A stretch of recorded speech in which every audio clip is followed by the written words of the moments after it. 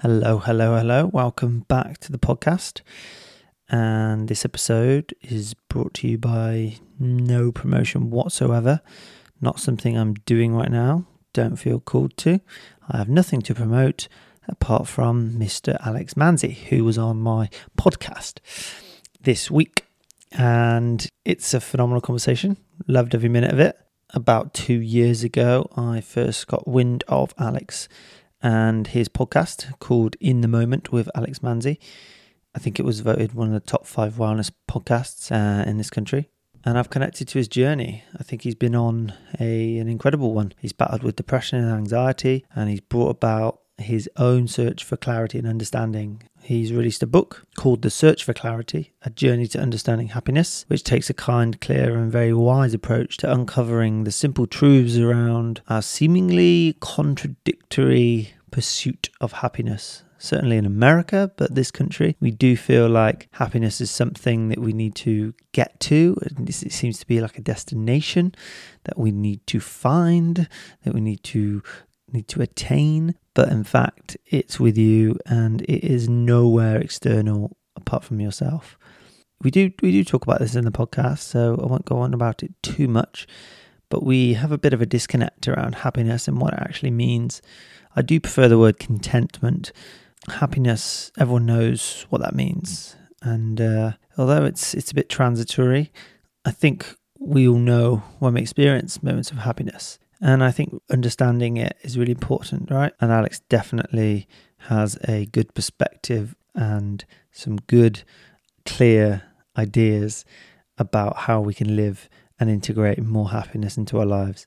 He takes a very Eastern approach into his thinking, which I think is very key and very important in this day and age. He talks a lot about ownership and taking ownership of our time and our own thoughts. And one very important concept, learning how to love yourself.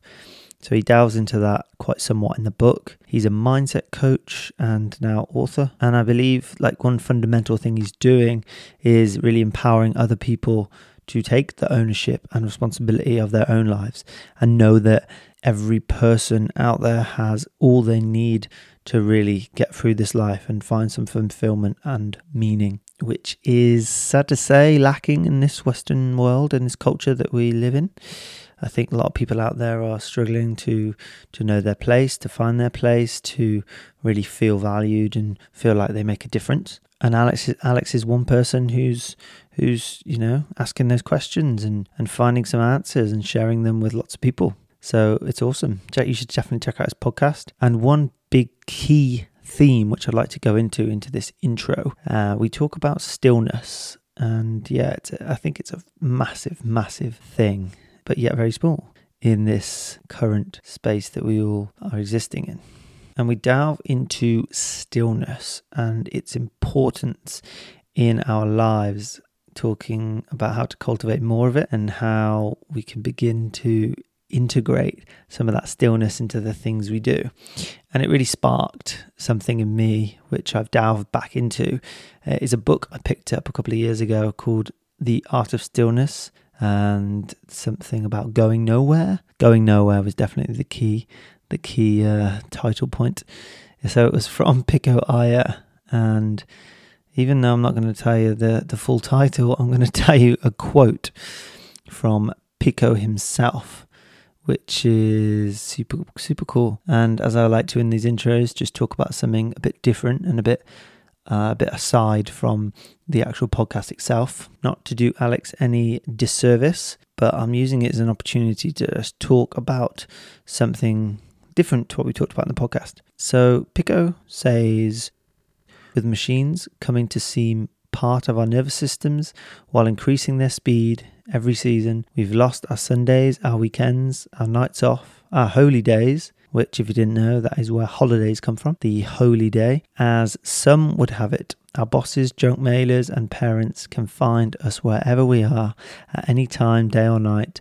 More and more of us feel like emergency room physicians, permanently on call, required to heal ourselves, but unable to find the prescription for all the clutter on our desk. And he really gets into this art of stillness and this whole concept of being still and sitting with yourself. I mean, you could call this meditation, but meditation is also something that you can do with action, and stillness is something you can do with action. We talk about this in the actual podcast about meditation and the kind of misconception around it, and that you are literally doing nothing. Well, that's not actually possible, is it? You could never do nothing, but there are certain techniques and ways of being that you can actually create a condition where it can serve you. And stillness is a word we choose to define one of these conditions. So Pico talks about being still, and it allows you to understand what moves you the most. You know, it can allow you to recall where your happiness lies. And wise beings. So Mr. Iyer talks about this art of stillness and how it allows you to really uncover what moves you the most, what brings about your truest happiness and where that lies. And he talks about a lot, this understanding of technology and how on demand our lives are, and that we have more time-saving devices, but less time. And we work less than people did 50 years ago, but it feels like we work more. We connect with people across the globe, but we have little connection to ourselves. So he really unpacks this, and he thinks stillness is the answer.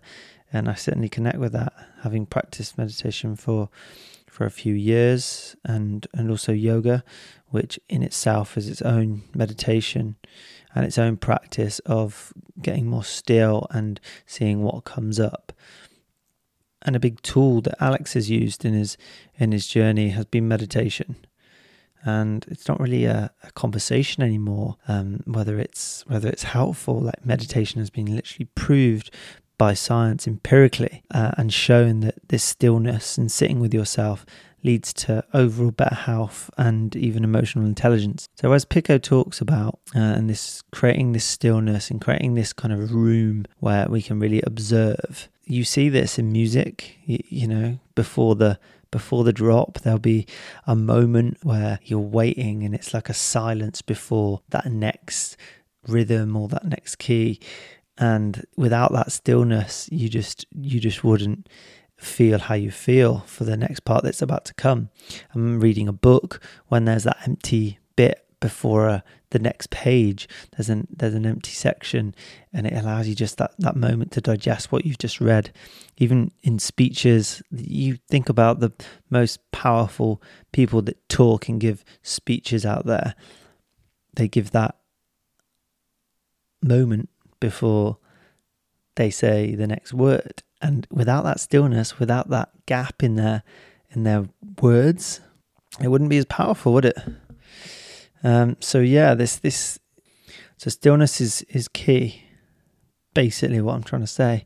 And Alex and I talk about it in the podcast, in his book more so, and how you can integrate this into our lives. And I think that integration thing is a massive important concept, because you can go out on a holiday and feel absolute bliss. You can create that stillness and be at one in certain environments, but it's that integration of how you come back from your holy day and integrate it into your lives. I think this pandemic and over these last few months, if it hasn't taught us anything, it's definitely taught us to slow down. But as we go back through to brackets normality, I think it's important to look at how we're going to integrate that stillness that I think a lot of us have benefited from over this time, but also looking at it in a good way.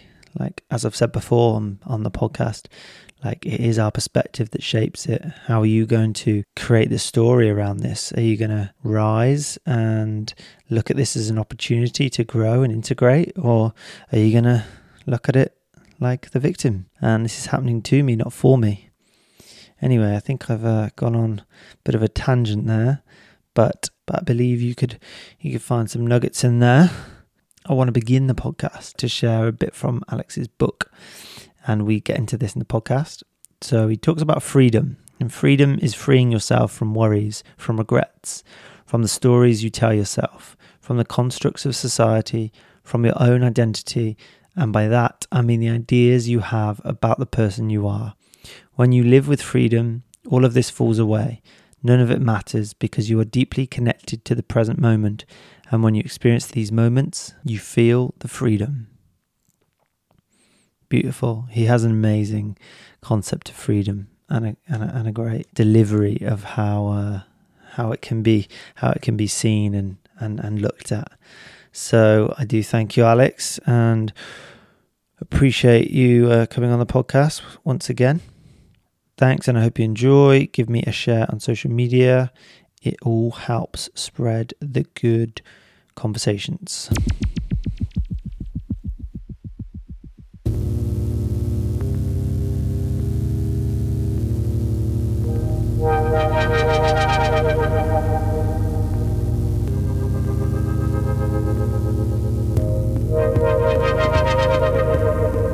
So, you've written a book, first of all.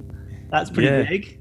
Yeah, man, it is. It's yeah. How does that feel? It feels good. It feels really good. It's I've wanted to put it together for a while, and I just procrastinated on it for ages, to be honest. So lockdown gave me the perfect excuse to just get on with it. Yeah, for sure. That's nice. It's good. A lot of good things have come out of that for sure.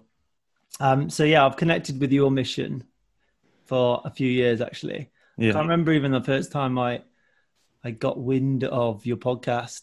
But I did. And then it was like the traveling aspect of things that you throw in and all your in focus moments, those little short snippets where you just dive straight in really, really helped for sure. And yeah, you're doing some important work, mate. And I love it. That's what I connect to mostly. Like your intention just seems to be in the right place. And yeah, I mean, I'm excited about the conversation really. Yeah. So you're doing lots of coaching now. Your podcast obviously has been going for about 3 years. You've written a book.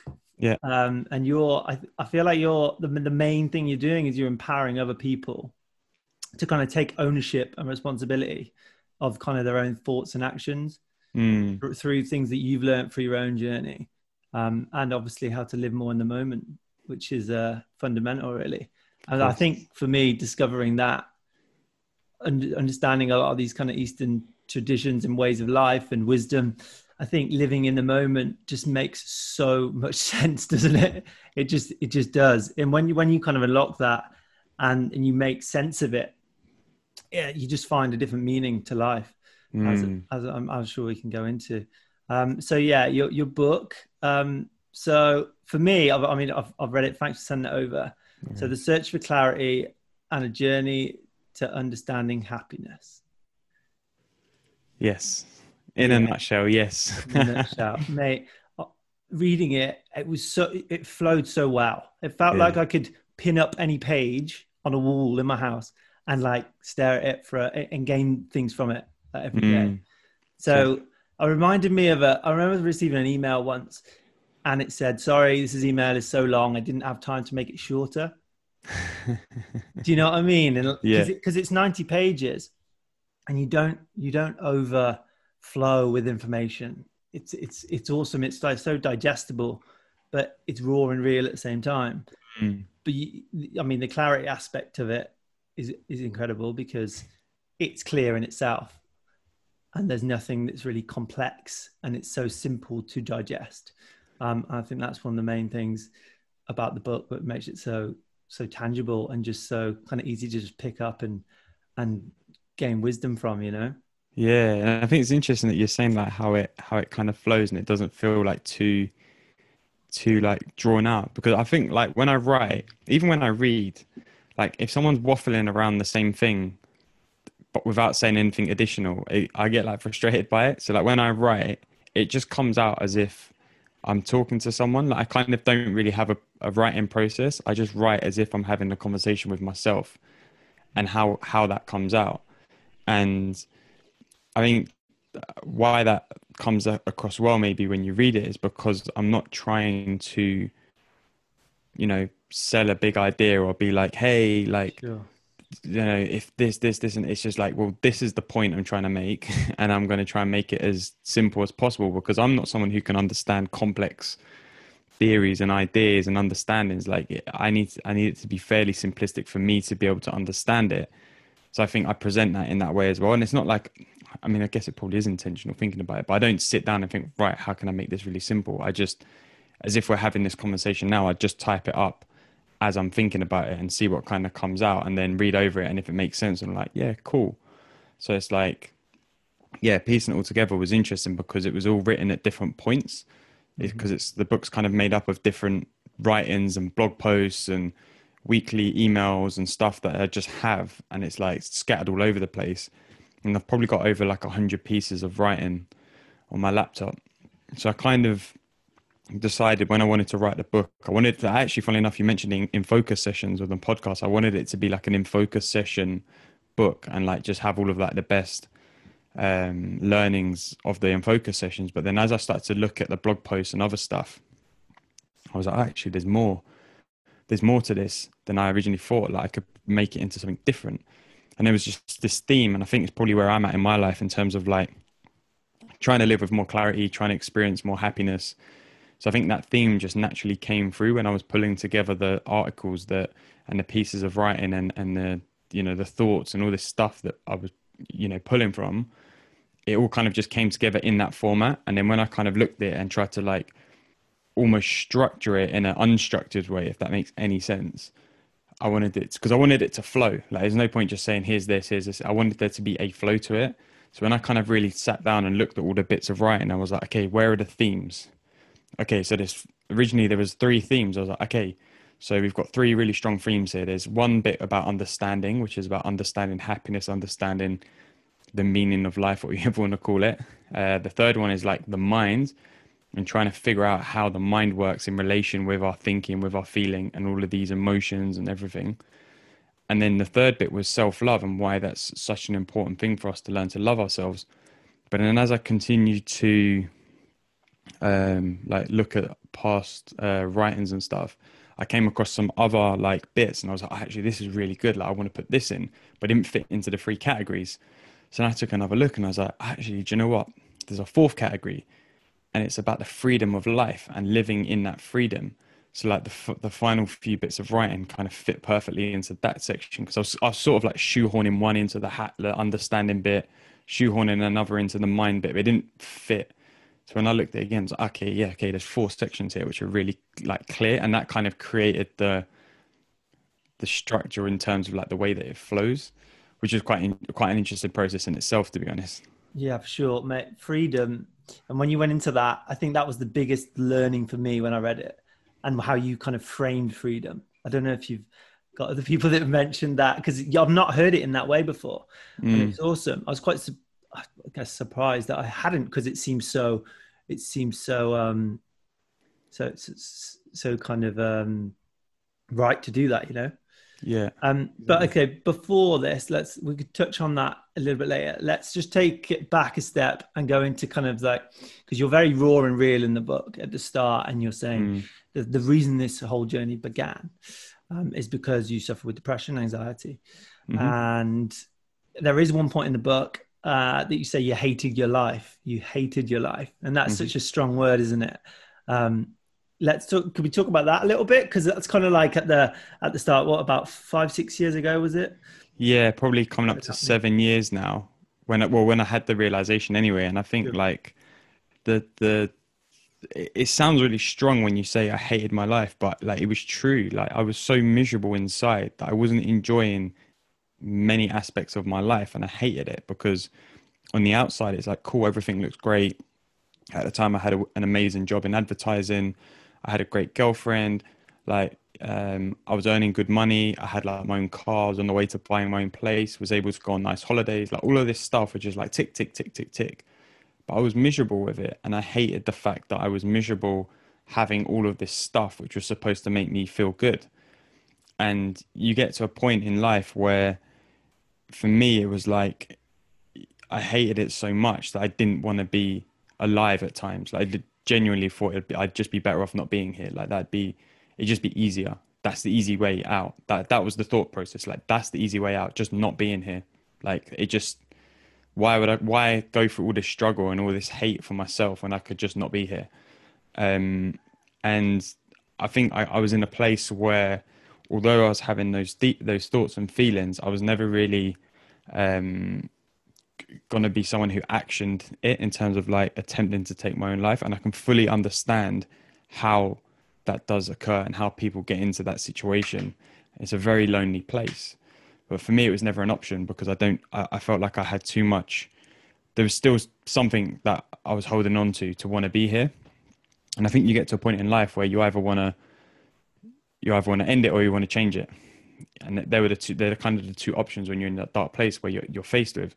So for me, the ending it wasn't an option because I just knew that I didn't feel like that was the way out. So the change was the other option.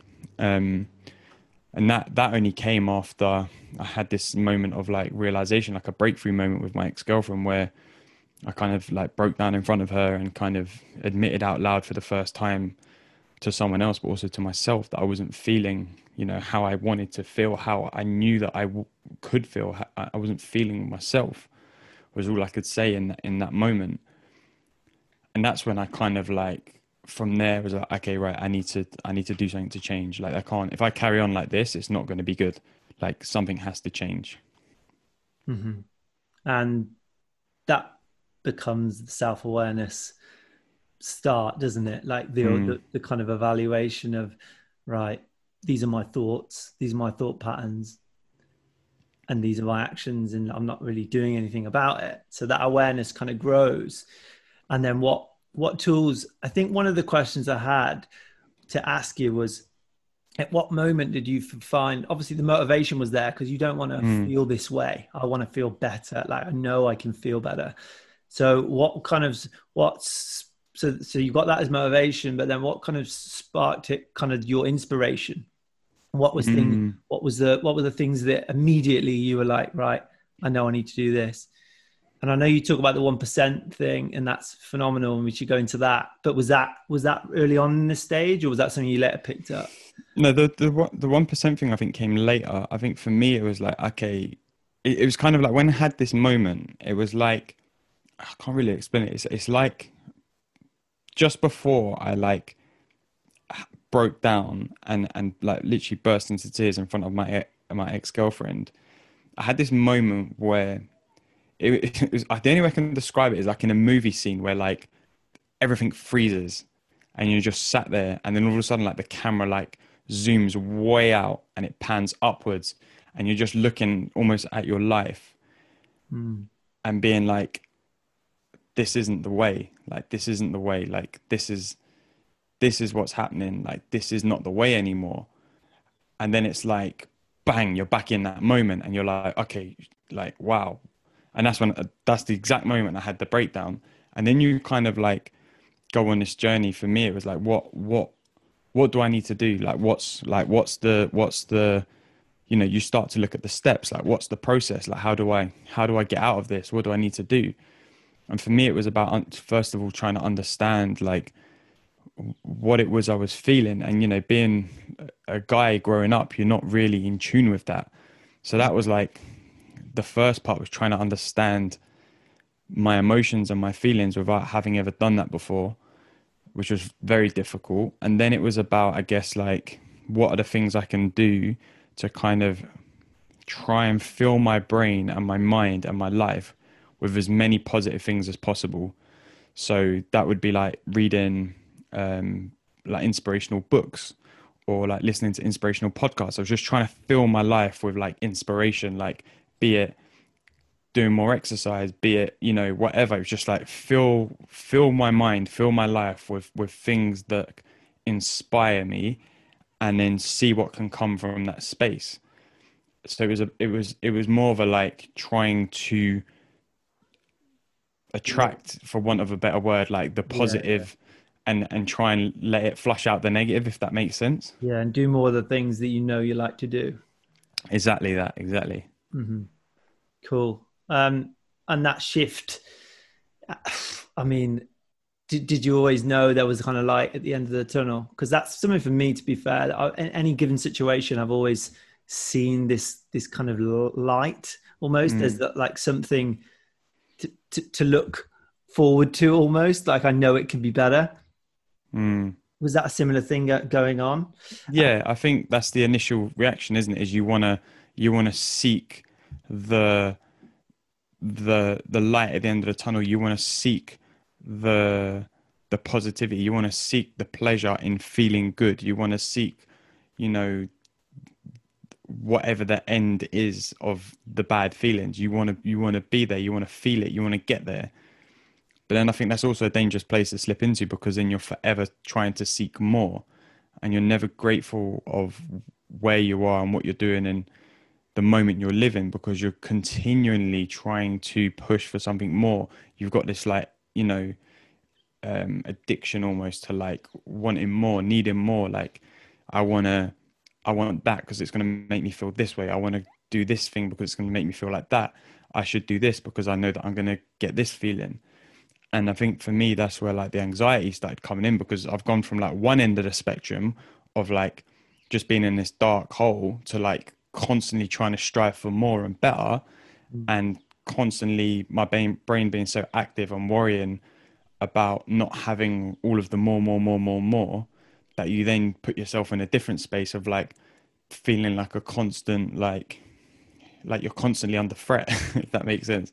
And Yeah. it's like it's a totally different headspace, but it's all, from what I understand, or from what I've experienced, is all part of the same spectrum, because you've just shifted your focus onto, instead of like holding on to all these feelings and like pushing them down and trying to bury them and keep them away, you're letting them out, but you're trying to like get more and more and more, and it spins you out in a different way. Yeah, there's that balance of striving for more, but being grateful for what you've got. And I Mm, feel like from the book, the realization, the entire realization was being content with what I've got. And that helps mm, me get more. Like the mm, quote that you put in the book from Oprah, mm. what was it? Be thankful for what you've got and you'll end up having more.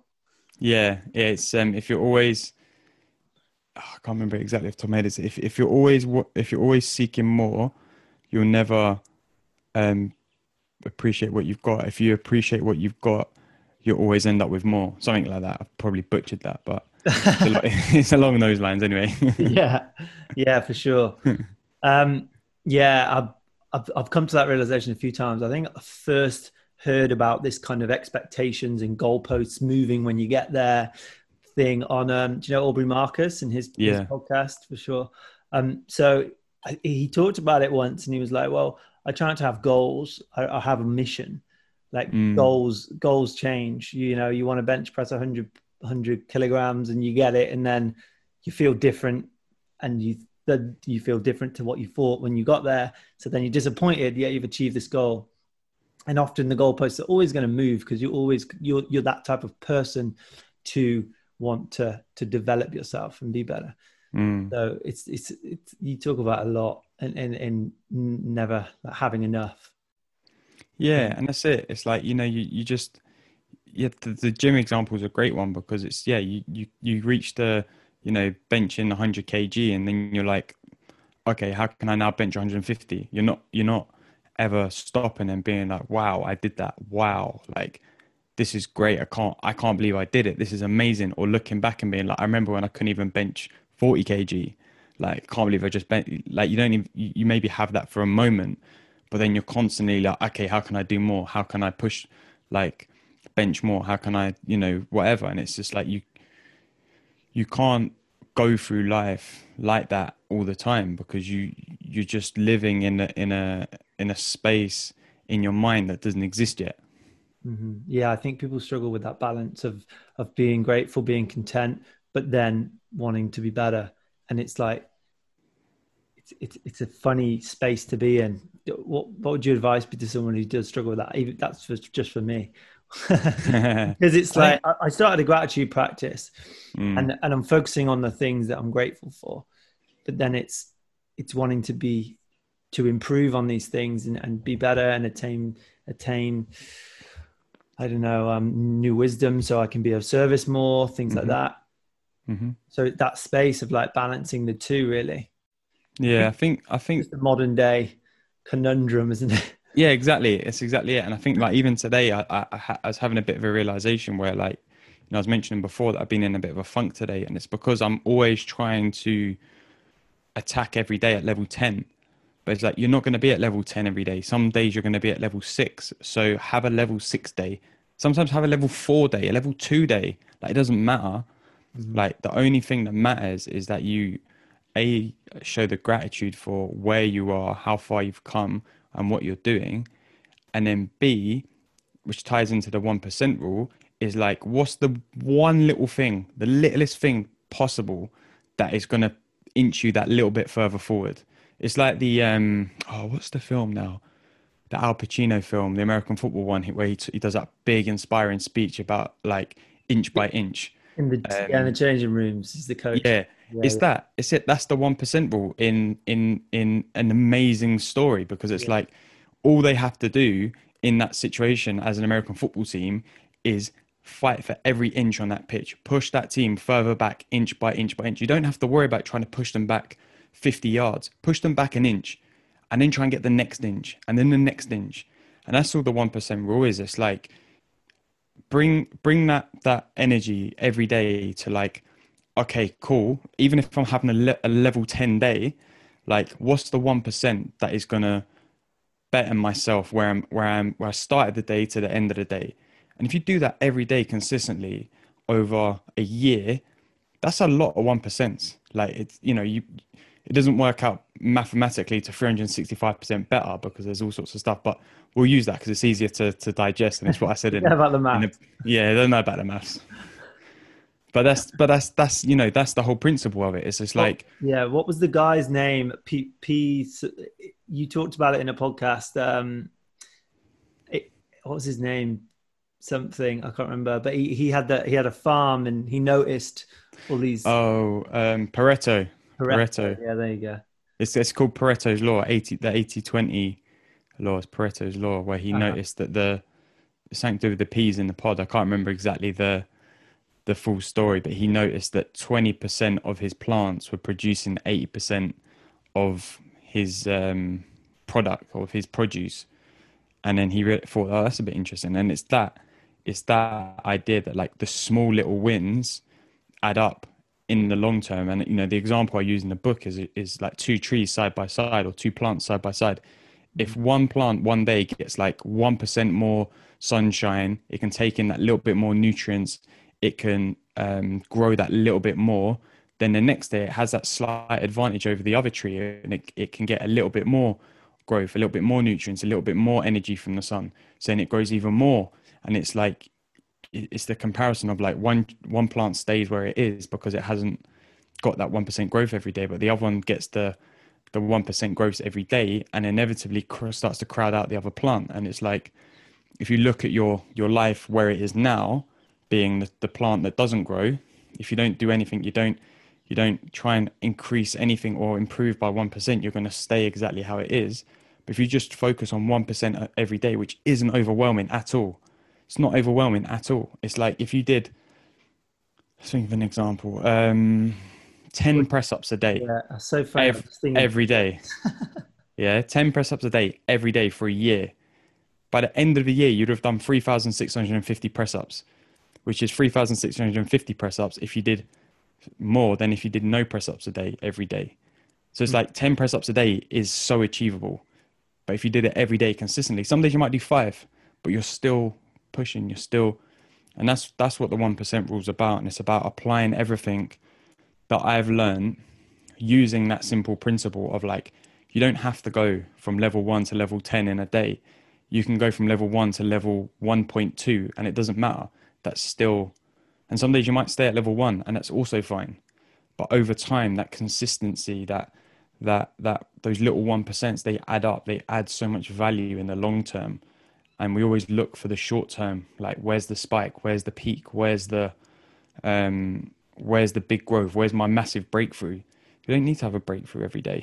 You might only have Yeah, like two breakthroughs in your life, but absolutely. those little 1% are what adds so much value to your life more than the breakthroughs. Yeah. I mean, I'm not concentrating on the negatives here, but you could see it the other way as well. That 1% of something that doesn't really align with me. oh, it's only 1% of the day. I might compromise on something. Oh, Yeah, I'll just have not, just have 6 hours sleep tonight and do that.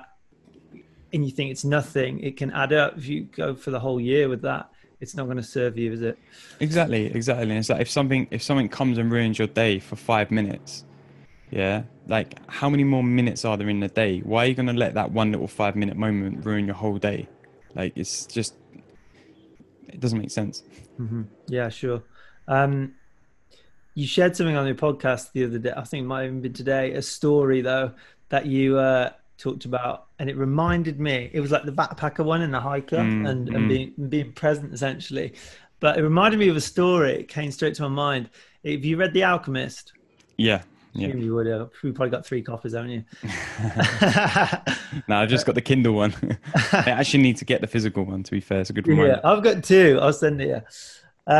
So yeah, it reminded me of a story in that, and it was a parable about um, let's call him the seeker, goes to find this that the true happiness of life, and he goes up to travels for over exaggeration, but it, literally in the book, 40 days into the desert, finds this castle, and then the sage is there. He's waiting in line to see this amazing wise man, and then he finally sees him. He says, oh, I haven't got time to tell you the answer to them, what the ultimate happiness, but I want you to go around the castle, admire every room in the house, look at all these amazing artifacts in the gardens, make sure you do this. But hold this spoon, and he gives 2 drops of oil on the spoon. So the guy goes out and looks around the castle, comes back, and then the sage is like, "So, did you see the castles?" And he was, "Oh no, I was too concentrated on looking at the spoon, but I've got the oil drops here." He goes, "All right, go around again, have a look. Don't forget this, don't forget that." Comes back and he's like, "Oh wow, there's so much in this place. It's beautiful. It's just amazing, every part of it." And he's like, "Oh, well, what about the oil drops on the spoon?" He's like, "Oh well, forgot about them. Obviously, they're not there anymore." And it's like that bit of wisdom is like, wow, the meaning of true happiness is look around at the wonders of the world, but don't forget the drops of your spoon. Mm, yeah, that's it. That's it. That is, yeah, that is it. Because And it's like, it is different, but it's basically saying, to me, I feel that's like, don't forget the important things. Don't forget mm, your family. Don't forget your friends. Don't forget the things close by. Marvel at everything. yeah, and don't forget what makes you you, what the values that are your core values. Like don't forget those. Like you carry those with you, and you can still appreciate the life in front of you, even if you've got these, even your goals, your dreams. Don't forget those. Like it's good to have those, but don't get so obsessed in what they represent to you. And it's funny because that reminds me of another story, because this is turning into story time of it's a parable of a fisherman and a businessman. And the fisherman is sat on the beach in his boat, and he's out there, he's catching fish for the day so he can go and feed his family. And the other guy comes and joins him. The businessman sits there and he's fishing with him, and they're chatting and they're catching fish. And the businessman goes, "Hey man, like if you caught more fish, you could go and sell these in the market and make more money for yourself." And the fisherman goes, "Well, why would I want to do that?" And the businessman goes, "Well, if you make more money, then you can, feed your family with it. You can employ other people." And he goes, "Well, why would I want to do that?" "Well, if you employ other people and you're making more money, you can buy a nice house." "So why would I want to do that?" "Well, if you've got a nice house and you get even more people, and you increase the business, and we set up shops in different towns and villages, then you can have more time for yourself." And the fisherman goes, "Well, why would I want to do that?" And the businessman goes, "Well, then you could spend all day fishing on the beach." And then he stops and he looks around and he goes, "Yeah, I guess this isn't so bad after all." Yeah. Yeah, it's amazing. And it's like you get lost in that, in the story, the narrative, the Mm, status quo, the modern day. And we're really just trying to all get to the same point. We're really trying to figure it all out and get to the same point. And if you don't reevaluate and bring on more self-awareness of what you truly want, you actually probably striving for the same thing as this guy, but you're doing it in totally different ways. Exactly. And it's like we're all striving for the same point, and we all experience that same point in the same way, assuming that that point is being happy in life. Like the happiness that Yeah. I feel isn't different from the happiness that you feel. We experience it in different ways, but it doesn't make the happiness any different. And I think when you turn your your perspective and your view inwards, instead of looking for the more, you actually find that, you know, happiness is always a lot closer to home than what you think. It isn't out there, you know, somewhere else that you have to go and get it and find it and grab it with two hands and hold on to it. It comes from in you, and the way that you experience and the perspective you have on life and the gratitude that you show, and how much love and compassion you bring into every moment. Like that's where the happiness comes from. It doesn't come from, you know, if I can earn 100 grand a year, or if I had that Ferrari, or if I could go on a 5-star all-inclusive holiday in the Maldives or whatever.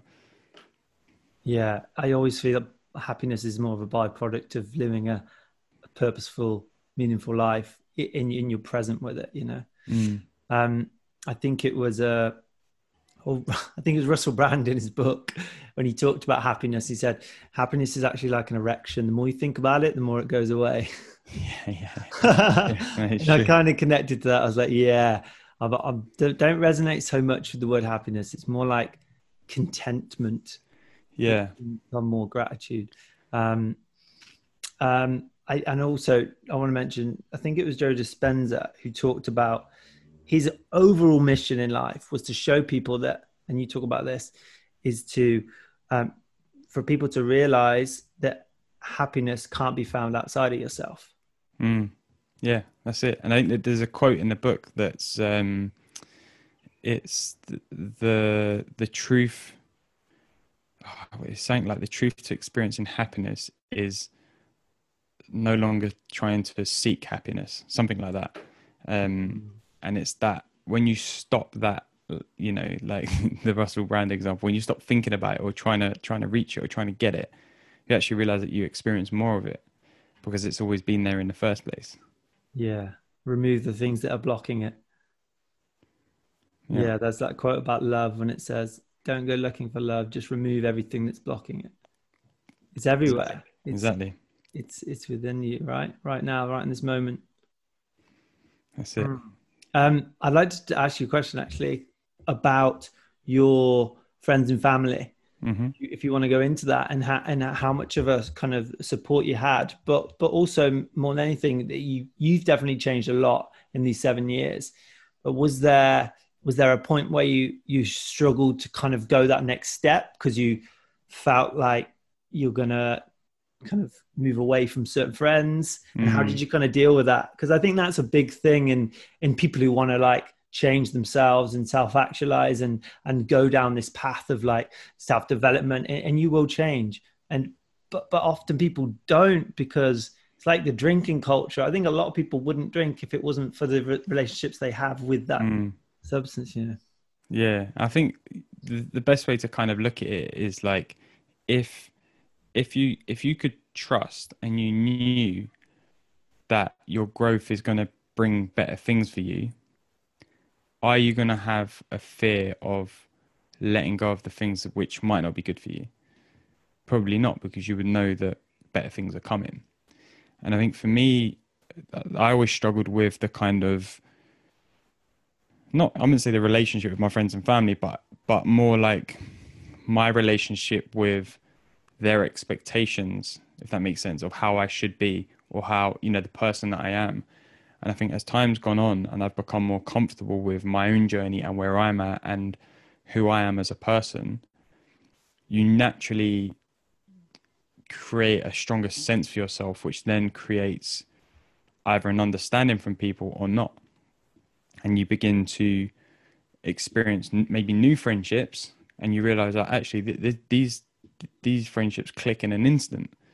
And sometimes that means that, you know, you might not necessarily cut off like people from your past, but it just means that you might end up spending less time with them, and that's fine. It's like a relationship. You might meet someone and be really into them, and the first 5 years of a relationship is amazing, but then by year 7, 8, and 9, you're beginning to distance yourselves because you've grown, apart. How many people break up from a relationship because they've grown apart from their partner? Like, it's a normal part of life. It's like you wouldn't stay in a job for 15 years if after the third year you were like, I'm not really enjoying this. You'd go and seek something else that you might enjoy more. You might be able to bring more enjoyment to. And it's the same with anything else in life. And sometimes it's harder with relationships because there's so many deep emotional connections, and there's a story that you have and a history and memories and all this. But if you removed all of that stuff, i.e., when you live fully presently and in the moment, you don't bring any of that stuff with you. You just experience what you're experiencing in the moment. Then none of those things matter because it's just they've gone, and that's fine. So it might mean that you start to distance yourself from friends, and it's definitely happened in my life where like some of my friends who maybe 5-6 years ago we were like super close, we'd probably go and do something most weekends, or there'd be stuff like constant chats in WhatsApp groups or whatever, and it just peters out, and it's fine. It's a process of life. Again, if you're not always stepping forward, you're just staying put where you are. And if that the growth isn't happening because you're staying where you are, then you have to ask yourself, what's keeping me where I am to stop me experiencing the growth? Mm-hmm. Yeah, I don't actually think there's any staying where you are. I think you're either moving backwards or going forwards. That's it. And the other thing is, when it comes to like, I guess the purpose of the book in terms of like living with clarity and happiness, through that clarity, you understand the things that maybe don't sit so easy with you. And yes, we've spoken a lot about appreciating what you have and being grateful. You can't be grateful for a bad friendship or a bad relationship because it's not good for you.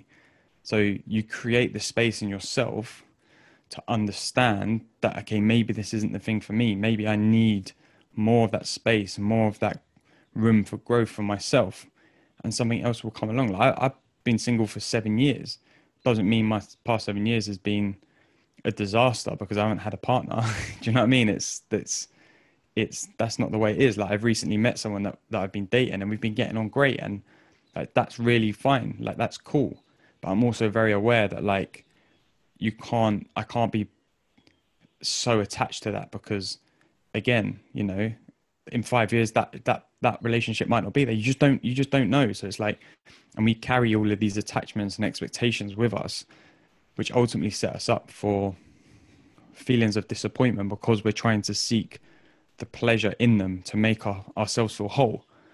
But if you already approach the situation from a wholesome point of view, I am already complete, I am already enough, I am already whole, the way you show up in that space changes, And Yeah. that will probably be for the better when it comes to relationships, because you're able to communicate that with friends or potential partners or family or whatever, colleagues, that you're able to communicate that, and that no matter the approach that you're taking for yourself, you're still going to be whole when you step away from that, if you have to step away from that at some stage, whereas you're also going to be whole whilst you're in that relationship.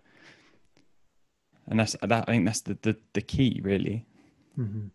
And I think that shift in perspective where what's good for me is good for everyone else. Everyone. If Exactly. they're my friend, if they love me, then what I do for myself is what they want, surely.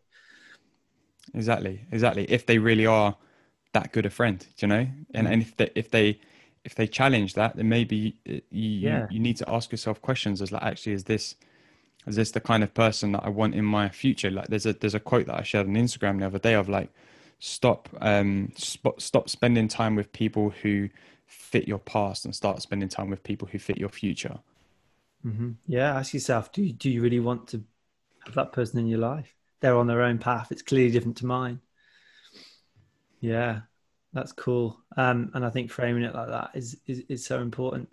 I think we do get attached. I think the main thing there is attachment to a previous me to a previous relationship that we had so much fun. Like, you know, teenagers, college, university, I had Mm, so many friendships that were like genuine then, and had so much experience with that person in a different space to where I am now.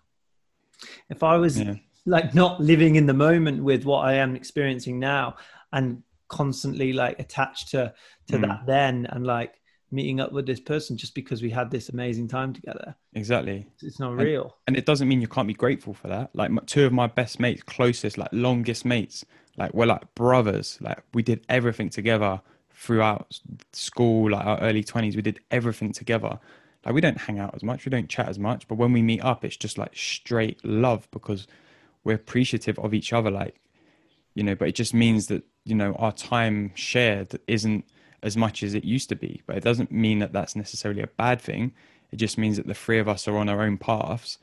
And when we do come together, we can be grateful of all the love and things that we've shared and appreciate, where each of us are on our journeys.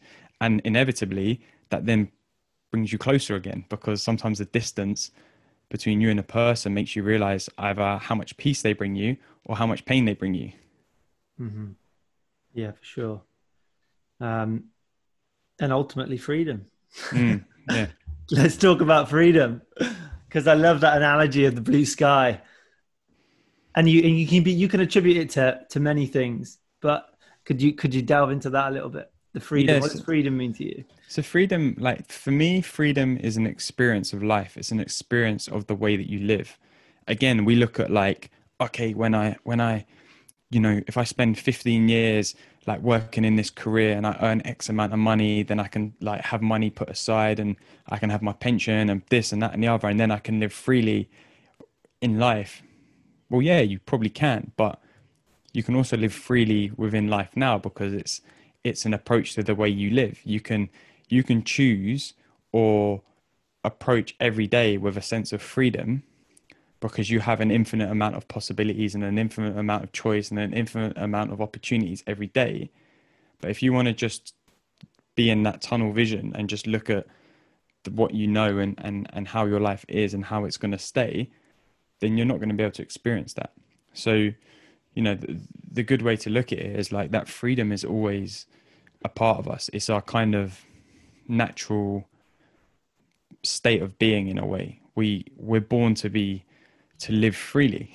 You look at the way a child's operates, like the way their brain works, the way their bodies work.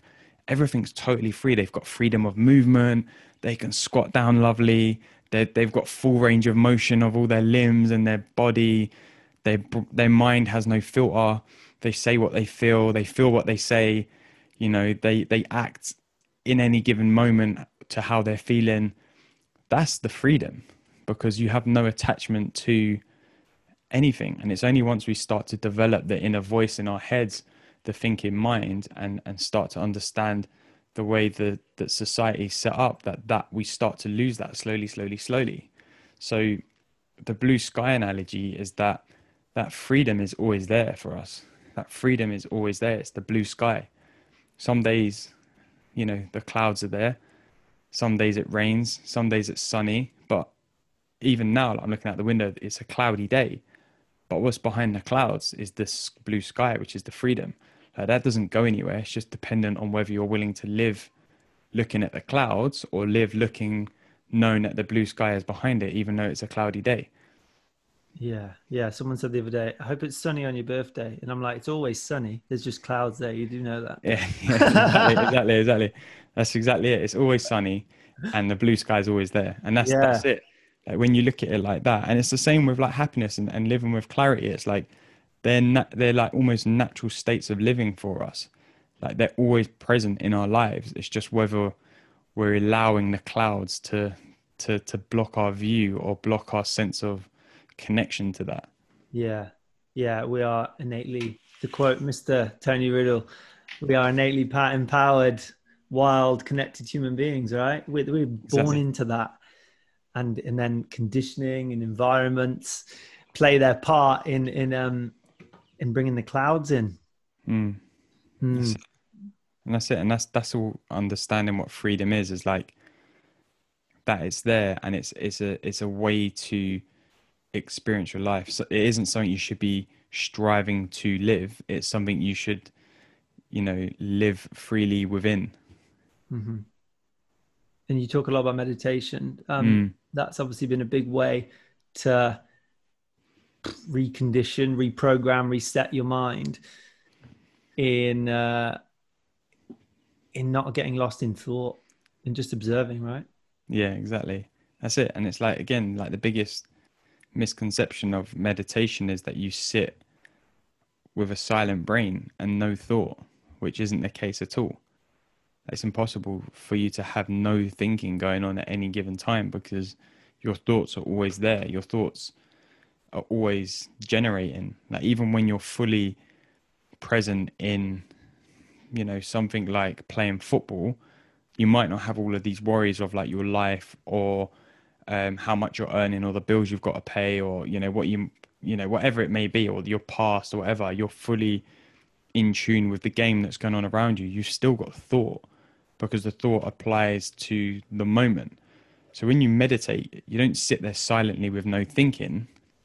You actually sit there and just allow your thoughts to come and go. You allow your mind the space to process your thinking without any judgment on those thoughts. So when your mind is particularly active, the one thing you probably need to do is meditate. You don't meditate to stay zen or calm or do it when you're feeling calm. You do it to give your mind the space.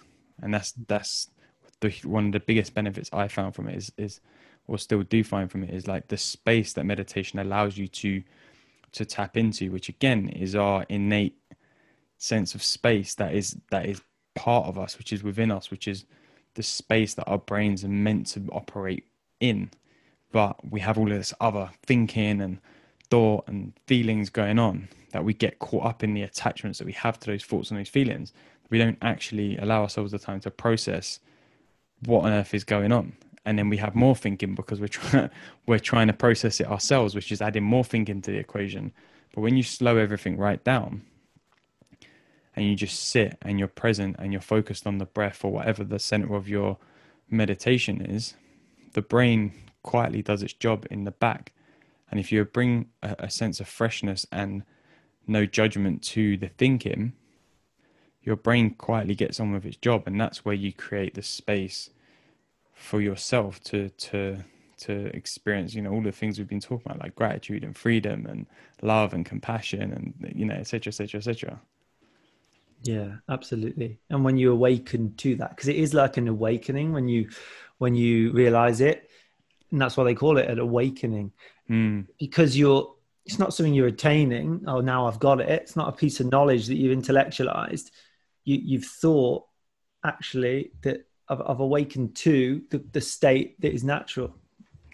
Exactly. Yeah. Exactly. And it's like the way I look at it is like there's a whole dynamic at play. It's not like do this one thing, do this one thing, do this one thing. It's like all of these things operate together, like having no attachment, living, with a sense of freedom, the clarity, the being present, the gratitude, the love and compassion, the love that you show yourself, the way you show up in relationships. All of these things work as one big moving part, much like our bodies do. It's like if I move my arm, it isn't just my arm that moves. It's like all the muscles in my neck and my back connect. My glute probably tightens up a little bit. Like it's all connected. I probably even slightly shift my balance one way, which means my ears are doing their job in terms of like keeping my balance. Like it all works in check with each other.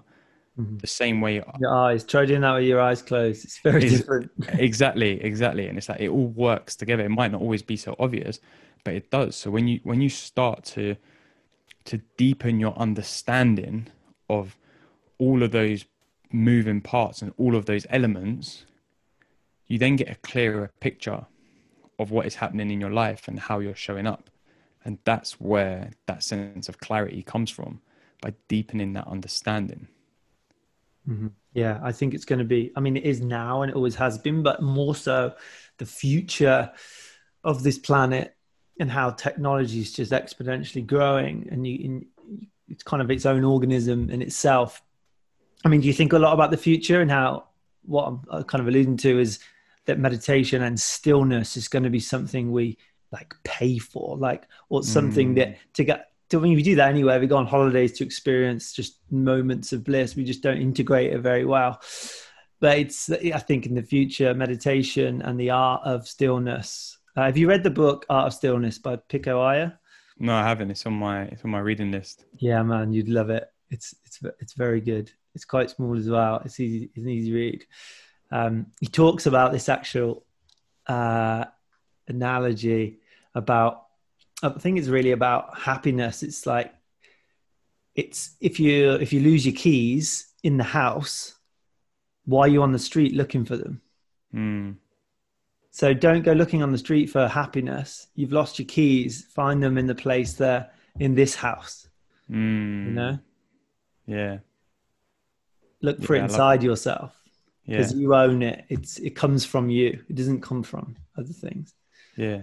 And that's it. And I think, the point there of the stillness, I think when you truly understand what stillness is and the space that is created within yourself with that approach of stillness, changes everything. Because when you slow down and you become more still, you don't have those stresses of future.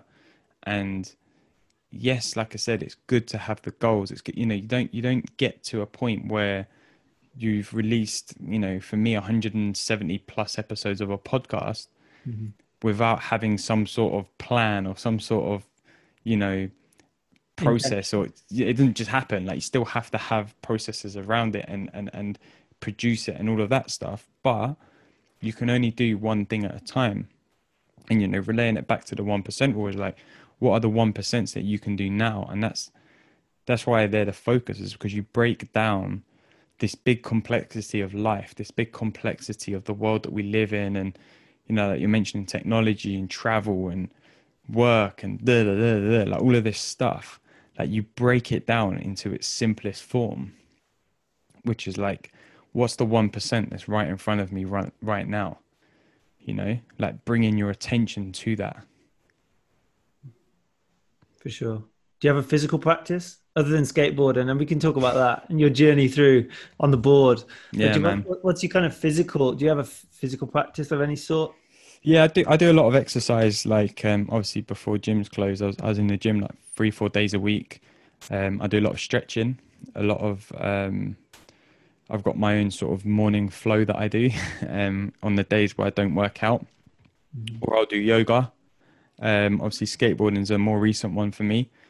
It's just good fun. It's just great for me because, similar to when I was in the gym, you don't really focus on anything other than, like, you can't be too focused on anything else other than being on a skateboard, because if you lean slightly wrong, like one way, you put your balance in the wrong position, you're going to fall off. So you have to be totally connected and present with your board, your feet on the board. And I find it really helps just clear my mind. And I think sometimes we need those moments or those practices of where we are the most present, in order to almost experience that thing I was talking about with meditation, to allow your brain to process. I always used to rave about like going to the gym. Like when I was before the back end of last year, before I went traveling, I was going to the gym at like 7 a.m. Like, you'd be in the gym and it's like podcast in my ears, focusing on my bench press. And that's the only two things that I'm focusing on in that moment. And what happens behind that is that my brain ticks over. And I often had like my best ideas while I was working out, but then nowhere to write them down. So I just had to be with them and, okay, cool, that's gone. If it comes back to me later, then maybe it's something I should action. It's like, you need to create that space for yourself and that time. You can't always be like on. You need to have those slow moments. And if you can do that in a physical way as well, you're benefiting you're shifting your focus to your body rather than it being totally like mind centric. You're shifting your focus to your body, which then allows your mind to be a bit more free in its own thinking, just to create that space and that processing that it needs to do in order for you to then be able to show up, in another space in a better way. So again, it's all one moving part, man. Mm-hmm.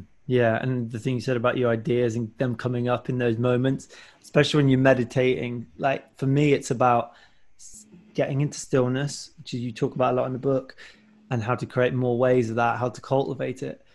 But in meditation, I'm still, and the best ideas are coming up, and I'm like all these to dos. I'm like, yes, yes, yes, yes, and you have to trust. You have to trust in the process. Like they're Mm, here because I'm here doing this intentionally. mm, So this isn't. They're coming up because of this. I don't yeah. need to And distract myself. yeah, that's it. And I think like I was thinking about this the other day. I was like, do you know what? Maybe I should. I've got like various notepads. So I've got like one notepad which is just like general to do list, like writing notes. When I listen back to interviews and stuff, I got another notepad which is like more for my coaching, and another notepad which is more for like um, I wouldn't quite call it journaling, but just like general, like maybe goal setting or whatever. I was thinking maybe I should buy like a mini notepad and just keep it on me all the time. So when I do have these moments and these thoughts and these ideas, I quickly jot them down rather than noting them on my phone or whatever. Just like quickly jot them in a notepad or create some sort of like system. Like there's an interview I was listening to with oh, what's his name? I can't remember his name now. The American podcaster, the Torre Show. I can't remember his full name. It's not coming to me. And he was saying that he's got like two notepads. One is like his to-do list, and then another one is like actionable stuff that might be like pick up the shopping on the way, pick up the whatever on the way home. Do that, like stuff that you can action, but don't necessarily need to be part of a bigger approach to your business or whatever it is, which I thought was quite interesting. Yeah, absolutely. Um, I'm going to flip it on its head. In the last bit of your book, you asked three questions. Yeah, I'm gonna ask you them. go on. So, what's your biggest challenge right now? Biggest challenge right now is balance. Okay, Balance. on the skateboard. Yeah, well yeah, for sure. For sure, always that one. But balance in the sense of like balancing coaching, podcasting, book release, being a son, being a a friend, being a um potential partner for someone. Do you know what I mean? There's like it's finding the balance in all of this stuff, but also having the space and the time for myself. And I'm very much, as I was saying before, I'm trying to be at level 10 every day, which is very harmful, and I know it is. And I think trying to recognize that and understanding that brings balance, because you can't always be at level 10. If you drove around every day with your car in third gear and pedal to the metal, you're going to burn out your car. Sometimes you have to cruise in third gear or put it into second and just cruise a Yeah, little bit more. Or do you know what I mean? It's like it's not a healthy approach. And I yeah, think that for me, it's like I take on a lot of stuff myself. Like I do everything myself. Like I work for myself coaching the podcast. I do everything myself apart from the editing of the audio and now the editing of the video because I've passed that on. But everything else, like searching for the guests, researching the guests, setting up the times and the dates. It's all, there's so much that goes into it, promoting it, this, the, that, the other. And that's just one area. That's just the podcast. Then there's the coaching. It's like, you still have to connect with people. You still have to, build relationships with potential clients. There's all of this stuff. Then you add the book into that, and it's like the whole process of like writing it, editing it, getting it published, like, or self-published, printed, promoting it, putting it on, even just getting it onto Amazon is like a whole faff in itself.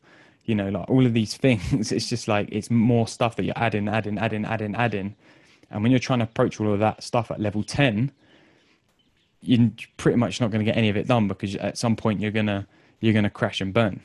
yeah. I think it's so important to realize that. I was just thinking of the analogy of my NutriBullet. I don't put it on level. It's not got a level, but when it's been on for a while, and then you just take it off for a sec. And I don't want to burn it out. Mm, So it's like, why do we not take that and apply it to our own lives?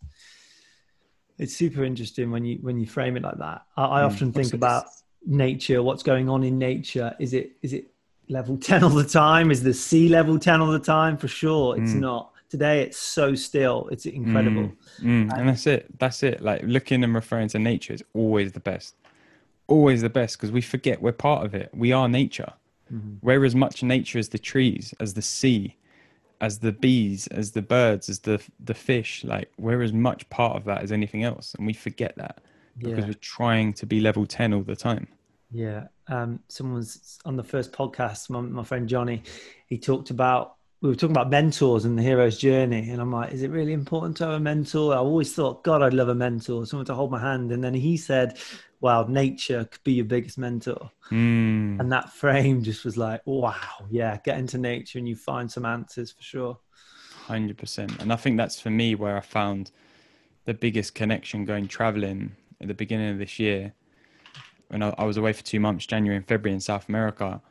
And I think the biggest realization I made was how much I connected to nature and how this is where a lot of my more recent realizations and understanding of stillness came from was like being stood in like this one scene in particular, which was like this like top of a mountain river, like kind of small river flowing through this set of trees, rocks either side, and just standing there and being like, wow, like honestly, like wow, like this is just here and this is just riding out its course every day, no matter if Bill down the road is working his nuts off to try and earn 10 grand in a month, whether this person is like, doing their nutting, trying to go shopping, like this is still here, just flowing. And the sense of stillness that I got just from that scene, like it was almost like a wave of emotion that hit me, man. It was like, you just sort of stood there and you're like, you just stop. You just stop.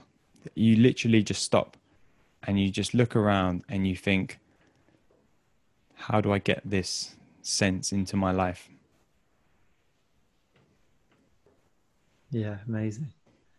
I live near the sea, and the vastness of it is both, it's overwhelming in two senses of the word, because it's bigger than me, and it's like all my things that I'm thinking about, my issues, my obstacles, my problems, like this is so much bigger than that. Mm, Like it doesn't care about that, and it almost takes it away from me, because I feel like looking at such vast landscapes and looking at, that's why getting on up high is amazing, because you just realize the expansiveness of so much happening, and then it takes your issues away. It really does. and that's it. And I think that connection there, and like you said, using nature as your mentor is even looking at the seasons, man. You look at the seasons, like Yeah. you know the seasons that trees go through, for example, like they lose their leaves, they die and then they blossom again and then they fully flower, and then autumn comes back around, then they start to decay and wilt away again, and then they die again, and then they it's just the process that they go through. And it's like, it's beautiful when you actually think about it. It's beautiful. Like, what is more beautiful than seeing the autumn leaves going down a street lined with trees, mid-autumn, in the height of autumn, and just seeing the golds, the greens, the browns on the floor, on the trees. It's a beautiful scene. But really and truly, all that's around you and surrounding you is decay and death. But it's beautiful because you know that it's a transition and that those leaves will fall, and then come March, April, they'll start to blossom again. And that you have that sense of knowing that that's going to happen, so you can appreciate the transition, which is autumn. You can Yeah. appreciate that season of autumn because you know that the spring and the summer are going to come again. And I think in life, we don't appreciate our transitions as much as we should because we're worried that we're going to be there permanently. And we never are. We never are. It's a season. Yeah, we are contextual beings, aren't we? Mm, So when things are in context, it can be experienced so differently. yeah. Like if you Yeah. really thought all the trees were dying, it would be a complete and utter disaster. If you Yeah. It's a Yeah, beautiful analogy to see it like that, because in context of everything, it's a beautiful thing that's happening. yeah, it is because it's although it's decay and although it's death, it's growth at the same time. It's Yeah. life at the The same death time. death of one thing is the birth of another, right? Exactly. And it's like we forget the relationship between the two. It's like the relationship between suffering and pleasure, and or love and hate, or good and bad, negative, positive. Like they all exist in the same space as each other. Like they have to. Like you wouldn't have an autumn if you didn't have a spring. You can't have a summer if you don't have a winter.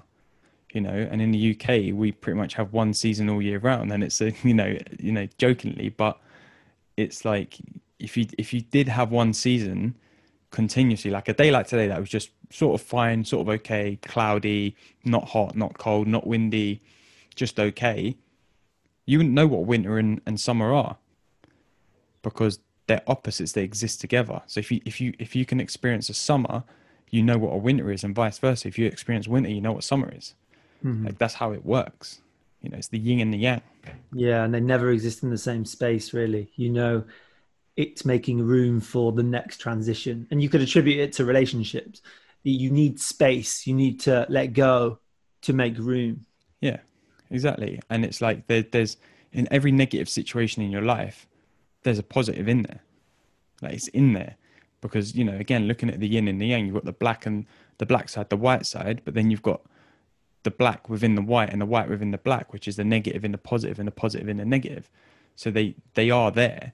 You just have to know how to shift your perspective to appreciate them. Mhm. Amazing. So good. So many gems. What would you like to create in the next 12 months? Oh man, flipping my own questions. I love it. 12 months. So for me, man, like it's about the main things the coaching, to be honest. Like I want to use this time I've got now to really focus in on my coaching from a kind of external point of view in terms of like building up consistent income, and get to a level where I can live back at my flat because I've got a flat that I own that I've rented out because I went traveling, but was going to move back into when no, I wasn't going to move back in. I rented out because I was going to be traveling throughout this year, but I want to get to a space where I can live in it without having to have a flatmate and have to rent out the second room, and just I can pay the mortgage myself. So I want to get to a financial position where that's a possibility for me. So that's externally. Internally, just more of just the knowing, just being with the process. And as much as it sounds like I've got it all figured out, like I have many days where I'm trying to battle with the idea of like wanting more, or not being appreciative of of where I'm at or what I've done, or people always saying to me, "Oh yeah, man, you're smashing it! Like you're doing amazing things." And some days I'm like, it doesn't feel like I am, because you're so focused on like what's next, on trying to achieve more, that you can't appreciate it in terms of like what you're living and what you're experiencing.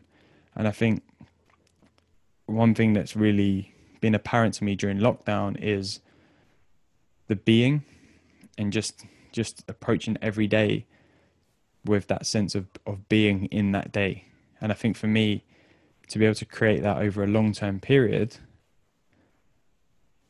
is everything. And it's this all the work I'm trying to do with myself and with coaching clients, and through the podcast, and through the book, is trying to help people along that journey, or at least get to a point where they understand that journey for themselves.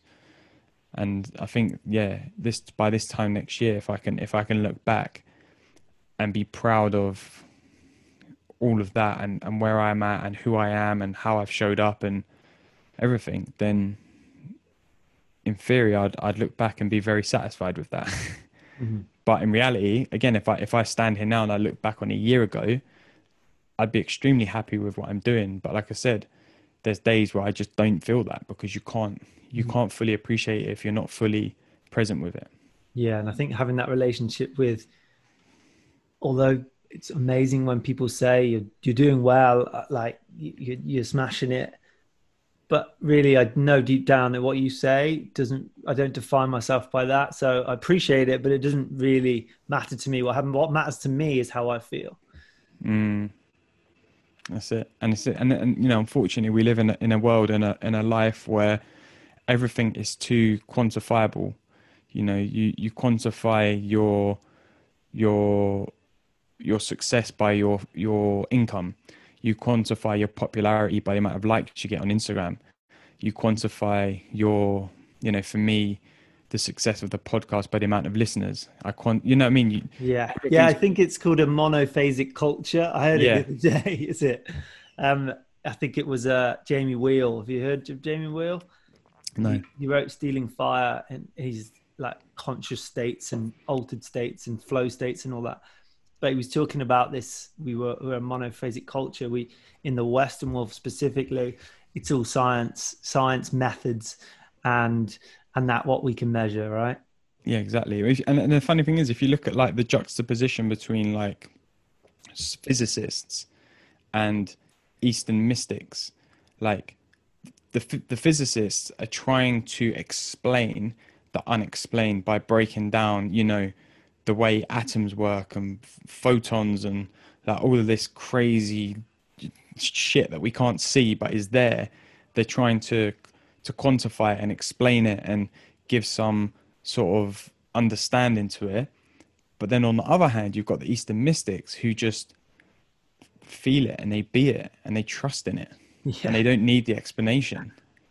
And I think that's the perfect balance between the West, where Western society, and that more kind of Eastern approach. It's like it's less quantifiable. It's less like, do you really need to understand? Do you really need to analyze? Do you really need to see an increase in a quantifiable success, or can you just be all of those things? Can you be success? Can you be happy? Can you be understanding? Can you be knowing? Can you be trusting?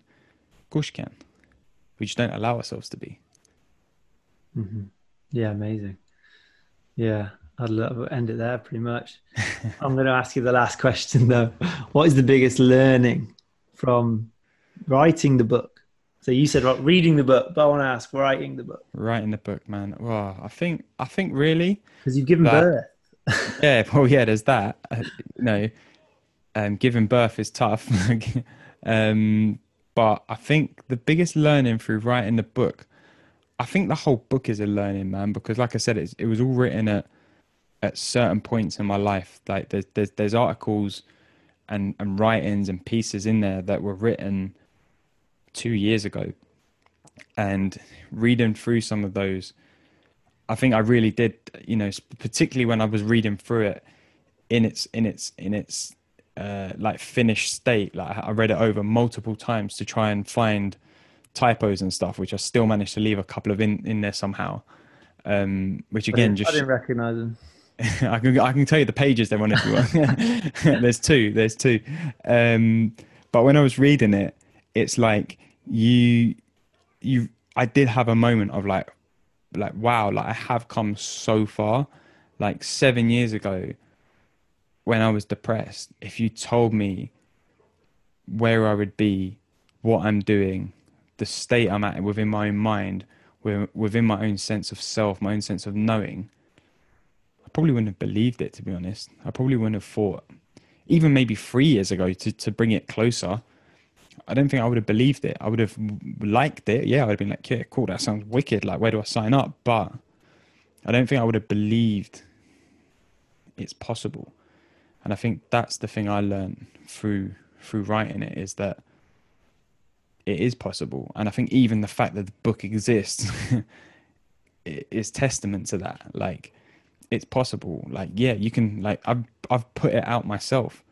Like, I might only sell a handful of copies, and I'd be over the moon with that. I would be over the moon with that. You know, I might go on somehow to sell tens of thousands of copies, which would also be amazing. But I think going through the process of it is the real amazing part. It's the journey of it, which is the amazing part. And I think the book really was a nice reminder of the journey being the success and not the destination of it. Yeah, absolutely. Amazing, mate. I feel like I could talk for you for a long time, but Yeah, man. I don't even know how long it's been. It feels like it's been like half an hour or something. timeless flow states. Yeah. Awesome, mate. Well, thank you very much for making this happen, mate. It's awesome. My pleasure. You're a powerful chap, and I think it's a great journey you're on, and how you're truthfully telling your own story and tales, and how you're putting it out there as well. I think you're not overthinking it, and it's coming out in such a truthful way. Yeah. But I think respect for that, mate. It's good. Keep on doing what you're doing. Thank you. I appreciate it, because, you know, like I said, sometimes you do get caught up in the, oh, I could have been doing this better, or you look at other people's content and you think like, oh, it's so much more like put together, and it's more like complete in inverted brackets, but not in commas, sorry. But then I'm like, no, like, I'm speaking my truth. I'm doing it my way. That's, you know, again, it's not about the big picture of like what that represents. It's about, if one person takes value from that, then that one bit of video, that one podcast, that one piece of writing, it's done its job. Like, you know, cool, don't get me wrong, if like millions of people were to take value from it, that would also be amazing. But it's not about that. It's about the 1%. It's about the 1%. Like, if you putting that 1% out there for someone else to take on as their 1%, it might inspire another 1% somewhere else down the line for someone else. And to me, that's more impactful in ways. Mm-hmm. Yeah, for me, it's the truth, and that's a frequency that other people pick up on, and more truthful people who are seeking that truth, and therefore you will attract them. And that's where you want to be. You don't want to be in a room full of people trying to be someone or seen as powerful people. You want to be in a room full of people like you, right? Exactly, man. And it's like, you know, you look at Tony Robbins. It's like he coaches and works with, you know, tens of thousands of people, maybe even 100,000 people a year or whatever, which is amazing. Like, if you can do that, great, like, fantastic. Like, I'm not saying there's anything wrong with that, but for me, like, if I can impact a handful of people, like, that's still huge. Like, and again, it's about appreciating that. That's huge. That could be 6 people's lives, 6 whole people. That is amazing. And that's the impact, you know, that the smaller impacts where they make such a big difference in the wider scheme of the world, you know. Yeah, and I think that's where change comes from, because it allows other people who don't see themselves as a Tony Robbins, don't see that as the benchmark, see that, oh, that's never attainable. People like yourself, it's almost so relatable that that's how you change things. That's how you change the world. Exactly. So keep on doing what you're doing, mate. Awesome. Thank you, man.